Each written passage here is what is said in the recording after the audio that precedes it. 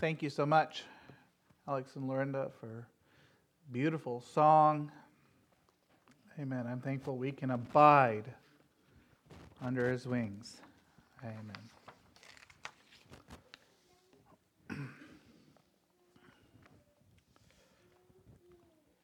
How many were able to listen to the President's State of the Union address? Did anybody listen to it? A handful. I didn't, actually. Does anybody know how long it was? Because I'm in competition. No. About an hour and a half? Well, good.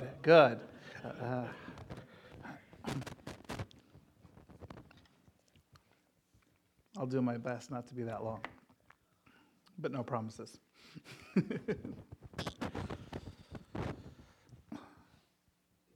General Superintendent Shaper, members, regular attendees, visitors, and friends. It is my great pleasure to be able to stand before you this morning as your pastor, as it always is. I consider it a tremendous pleasure to be your shepherd. You're constantly in my thoughts and prayers, and it is my prayer that God will lead us this year into the future. As you are aware, it is customary during this time of year for the President to give his State of the Union address. The Governor gave her State of the Union address just last month. These elected officials believe it is their job to lay out where the Union or the state is and to cast a vision for the future. It is the burden of my heart as your elected pastor to do the same concerning our church. Paul in Ephesians chapter 2 paints with words a glorious picture of the church. For we are his workmanship, created in Christ Jesus unto good works, which God hath before ordained that we should walk in them. Wherefore remember that ye, being in times past Gentiles in the flesh, who are called uncircumcision by that which is called circumcision, in the flesh made by hands, that at that time ye were without Christ, being aliens from the commonwealth of Israel, and strangers from the covenant of promise, having no hope, and without God in the world. But now in Christ Jesus, ye who sometimes were far off are made nigh by the blood of Christ. For he is our peace, who hath made both one, and hath broken down the middle wall of partition between us. A year and a half ago, I came as a stranger, though a brother in Christ. I did not know you, your denomination, or your values. You did not know me, my family, or my vision. It still amazes me how God brought us together. God broke down several barriers. Concerns we had about moving so far from family and friends, going to a place where we did not know anyone, and going from homeschooling to the Bible school. On your end, you could only go by what my references said about me and what a weekend together could reveal. Let's be honest, trial sermons are usually the best sermons I have. You had no way of knowing how long-winded I could be, how ornery I could be, or how many weeks I can stay with a psalm on a Wednesday night. And I did not know how much we would come to love each one of you.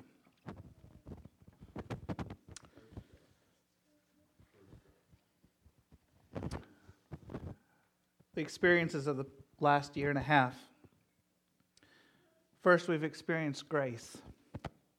During this past year, we have had souls seeking God around our altar. Now, I'm not satisfied. We need to see more people saved, but I would be ungrateful if I did not acknowledge that help has been received around our altar in these past 18 months. I'm thankful for each soul that has sought God, whether for salvation, sanctification, assurance, healing,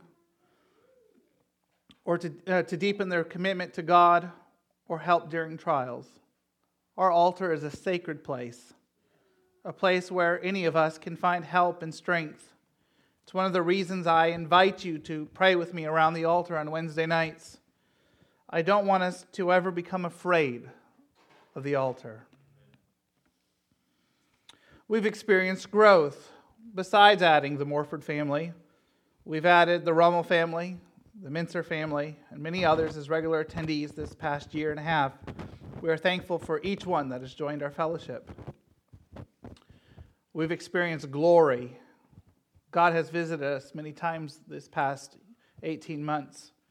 We've enjoyed the ministry and the presence of the Holy Spirit. I sense Him this morning. God has blessed during testimony and special song. And the impromptu healing service we had is a special memory that I treasure.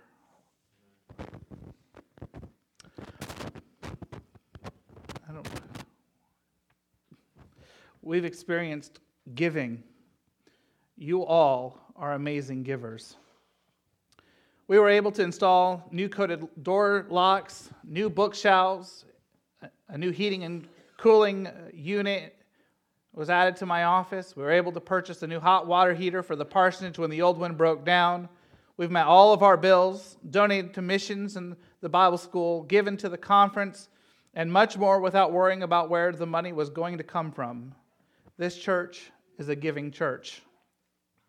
I could not recount all the special giving either. The baby showers, pastor appreciation gifts, Christmas gifts to the parsonage family, meals brought in, labor donated, cards sent, the Christmas programs, the live nativities, the special meals and snacks, and so much more that you've done to be a blessing.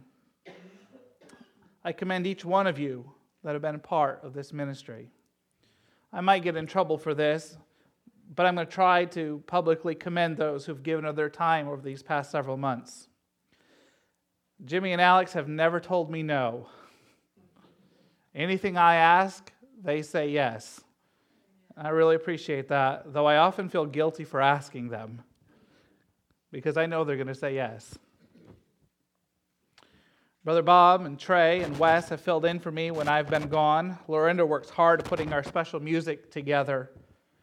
Chase takes care of our sound and our website. Rocky fills in on sound, worked on the living nativity set. Brother Gary Kleins is always doing something around here, building the nativity sets and working on the mowing list and shoveling and spraying for bugs and so much more. We don't even know where to end. Brother John is always building and installing and helping in various ways. And he too was one that I could spend a long time sharing what he has done for us as a church. Brother Bob keeps our church clean, and it is always clean, isn't it? Sister Vaughn does a fantastic job of making our sanctuary look great with her decorating ability. We appreciate that. Sister Bonnie and Sister Peggy and both Sister Ruth have brought in so many meals for us. Sister Jennifer has headed up our living nativity and did a fantastic job. Sister Amy and Sister Lorinda did an amazing job with our Christmas programs. And Sister Ruth Kleins is an amazing secretary treasurer. And let me tell you, that's a job that is often thankless and one that probably should be paid top dollar. She keeps us out of trouble with the law. Keeps me out of trouble too. Brother Larry does our bulletins week in and week out. Brother Rasmussen has worked on our mowers. Brother Gary Skank and Brother Doyle and Brother Gary Kleins and Brother John serve the church very well as board members. Cannot tell you how much unity that we have on the board. I'm not sure that we've ever had a vote that hasn't been unanimous. Sister Denise and Sister Susan organize so many of our meals. They do so amazing. I've not even spoken of our amazing Sunday school teachers who give weekly of their time and talents to teach their classes, nor the many who play their instruments or special songs. We are a blessed church. If I've forgotten to mention you, I truly am sorry, but please know that your labors have not been forgotten by the Lord. I believe with all my heart we would be less if you were not a part of our church. Your contributions make our church possible. You have met every physical need of the Parsonage family. Our home is beautiful and warm. The children received new bicycles, which they really enjoy. The new washer and dryer have gotten a lot of use. The financial gift to us as we were planning our trip to New York was a tremendous blessing. We are blessed to be your pastor. I know I say that often, but I mean it from the bottom of my heart. But we've also experienced grief. Not everything in this past year has been positive. We've had to say goodbye to the Petersons, and though we're happy about them minding the Lord, it was with a heavy heart that we let them go. Another sadness was the passing of Brother Mahan. I'm so glad he was honored by the publishing committee before his passing. I'm so thankful that he was willing to give his testimony on a Wednesday night. I believe Dana was able to video it, and what a treasure for the family. The essentials for this present year. We need to continue to have compassion among the saints. One of the things that marked the early church is that everyone gave to those who were in need. Jesus said in John 13:35, "By this shall all men know that ye are my disciples, if ye have love one to another." We do a good job of this. Many send cards, organize parties, and stay after service for fellowship. The board has started a new fund in our treasury. We're calling it the Helping Hands Fund. This is designed to be a place where we can help those in need without having to ask for special offerings whenever there is a need. When someone has a need, the board determines if we should help and how much to give. This also allows for the need to remain relatively private so that no one is embarrassed. We would encourage you to give towards that. We need to continue to have concern for sinners. The world sees the church as judgmental, hateful, and uncaring. Some of this is without cause. Some of it is because they understand us, and some of it is due to our lack of showing true love. What is our function within our community? What do we offer Altamont, Kansas? Why should anyone from the community choose our church? All around us is a lost world. Each of us have loved ones that do not know the Lord. I'm thankful for those who've come a half hour before the evening service for a prayer. It is by prayer that we are going to make a difference. Our VBS, Fishing Derby, and Christmas Caroling ministries endeavor to let our community know that we care about them. We have worked to make these ministries even more effective. Our VBS now has a sign-up sheet that allows us to gather important information. On the first night alone, 28% of the children in our VBS were in foster homes. At the Fishing Derby, we handed out VBS flyers for the first time, and also our website is new. Our Sunday services can be attended via live stream, and we archive the sermons. Many of you, when you have had to miss, have been able to use this ministry. My mother-in-law, when she's been unable to attend services due to her health, has joined us via live stream. This is a tremendous blessing not only to our community, but to anyone in the world who has internet access.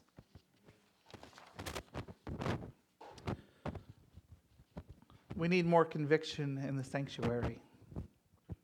Conviction is a gift given to us by the Holy Spirit. We can't manufacture it, but we can hinder it. We can grieve the Holy Spirit. If we want God to move in our services, let us consider first our attendance. It's a popular heresy today to say that we do not need church attendance. And while it is true that we can worship God anywhere, and you can find it easier to do so at home, on the internet, or in nature, Hebrews 10:25 strictly warns us against forsaking church attendance. It is not enough to simply show up, but you have to participate. Your mind and spirit must be here as well as your physical body. Atmosphere. This should be a place of worship. God should take center stage. Anything that would distract or deter from that needs to be reduced to a minimum. We should sing lustily. May I encourage you again to lift up your hands during the singing. I don't want to embarrass anyone, but the psalmist commanded us in the 134th division in the second verse, lift up your hands in the sanctuary and bless the Lord. Paul told Timothy, I will therefore that men pray everywhere, lifting up holy hands without wrath and doubting. It was a tremendous blessing to see our young people at youth camp who were raising their hands in the worship. Kelsey and Morgan often raise their hands in the service. Should our children and young people lead us?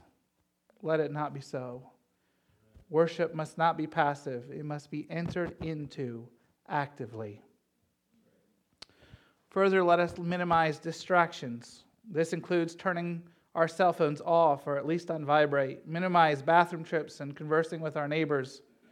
I tread carefully here, but there are many who have allowed their cell phone to distract them in the service.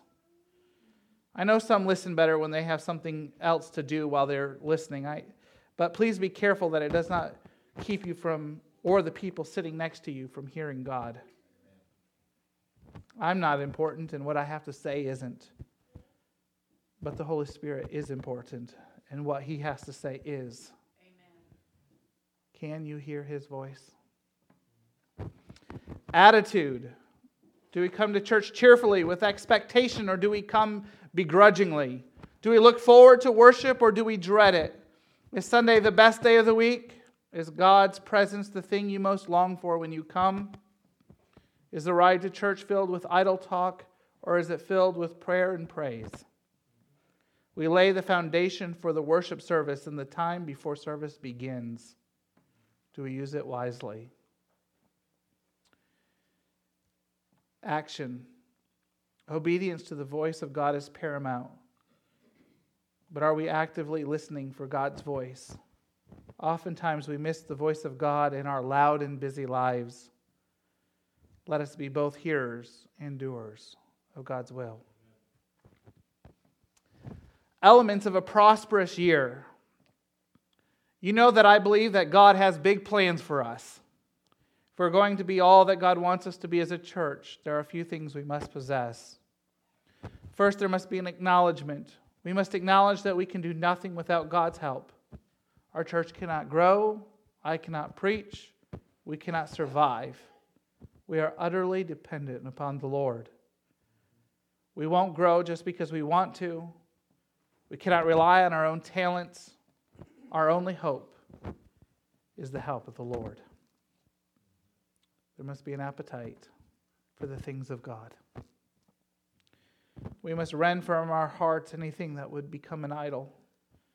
Whatever occupies your mind the most becomes your God. Worries, if indulged, develop into idols. Anxiety gains a life of its own, parasitically infesting our minds. Break free from this bondage by affirming our trust in the Lord and refreshing ourselves in His presence. What goes on in our minds is invisible, undetected by other people, but God reads our thoughts continuously, searching for evidence of trust in Him. Guard your thoughts diligently. Good thought choices will keep you hungry for the things of God. There must be an awareness of the needs around us. Do you see a way that you can be a blessing? Do you see a ministry that needs to be started? Do you see a volunteer who's weary and well-doing? Can you encourage them? Can you be a blessing? Do you see improvements that need to be made in our buildings? When you see these things, do you know how to help? There must be an advancement. We must keep moving forward. If we stop, we'll soon be going backwards. What is ahead for the church? To be honest, so many of us are so busy with our families and work, and we already do so much for the church, and I would dare not ask more from you. We'd like to see more people from our community to come and make our church their home. Is there someone we could invite? Could we bring someone to church in our own vehicles? Are there neighbor children who could benefit from our Sunday school? Elements of a prudent year. There are 5 questions that must guide us as we move forward as a church. These 5 questions we're often maybe not dealt with per se in this manner, but often we talk about them in our board meetings. The first question is, do we have a balance between mission and morale? Do we have a balance between mission and morale? If we have only mission and no morale, then we get weary.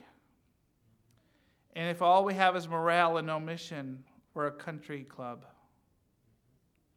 not a church. And we often talk about, in our board meetings, about not wearying our volunteers. Question number 2. What is our encouragement level around here? Are we encouraged or discouraged? The things that encourage us we should do more of, and the things that discourage us we should do less of. The greatest responsibility I have as your pastor is to be encouraged. For if I get discouraged for too long, it'll become an infection that'll discourage the whole church. And your greatest responsibility to the church is to stay encouraged. Discouragement is more contagious than just about anything. Question number 3. Are we operating from a fresh vision from God? And is it hot enough? Is our vision for our church from God, or is it from ourselves? Is it what we want, or is it what God wants? Question number 4, are we unleashing compassion? In Acts chapter 2, verses 42 through 47, tells us about the disciples and how they added to the church daily, and they give us this formula. Started with good works they gave to those that had need, which those good works begat goodwill. The people began to eat bread with them and began to think highly of them.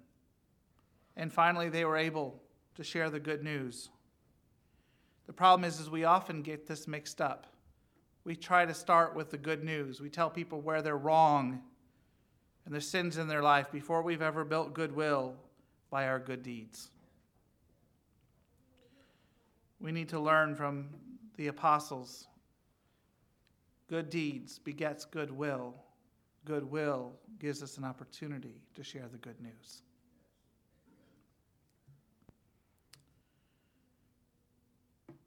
Do we still believe God is big enough to show up and do something extraordinary?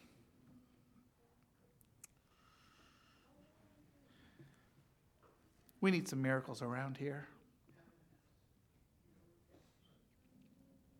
We've had a few, haven't we? Some tremendous answers to prayer. Healings of bodies. Church roofs that got paid 100%. Or not church roofs, house roof. But we need some more miracles. Lives changed. You know, no one votes against a miracle.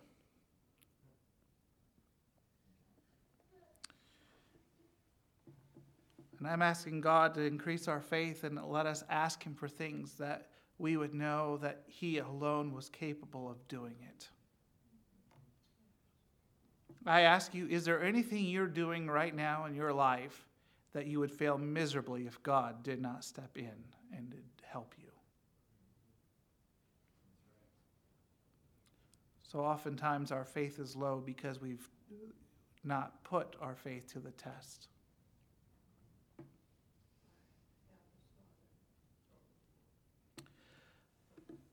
What is the state of Altamont Holiness Church? She's alive and well. She's done great things for God. She is doing great things for God. And she will continue to do great things for God. But she is also a work in progress. We've not arrived. But we are striving and growing together. And we're trying to serve God as best we can. God being our helper, we will take another step closer to God in this coming year. Next week in this evening service, the board and I want to hear your questions and concerns. We want to know what your desire for our church is. We want to know how we can better serve you and our community. I believe that the only way forward is for us to work together to make an eternal difference in the lives of those around us. State of the church. The state of the church is well today, but it's up to us to make sure that it's well tomorrow. Amen. I invite you to stand with me. Amen. Brother Shaper, would you please dismiss us in prayer? Lord, today as we come to you at the close of this service, the hearing of this address, Lord, may it challenge us. Help us, Lord, to recognize the responsibilities that each one of us would carry, Lord, for the ongoing functioning of the church and of your kingdom here among us. Lord, we praise you for the incredible opportunities that you bring our way, Lord. Truly, you bring opportunities that many of us don't recognize and we surely don't act upon. Maybe afterwards we have regret. We recognize opportunities past. But Lord, help us to recognize that we have opportunities day by day that you bring along to help us to see the light. Not just to help others, to help the church, but to help us, because truly we are on a journey. Yes, Lord, we want to make it to heaven above all else, and we want to be pleasing to you. And we want to take others with us, but Lord, we recognize again, we're reminded again from the address this morning that we have our responsibilities. Oh Lord, just challenge our hearts today. Lord, as individuals, we must make it. We can't afford to miss heaven. We can't afford to miss out on your will. Just lead us further and draw us closer, Lord, that we might do our part.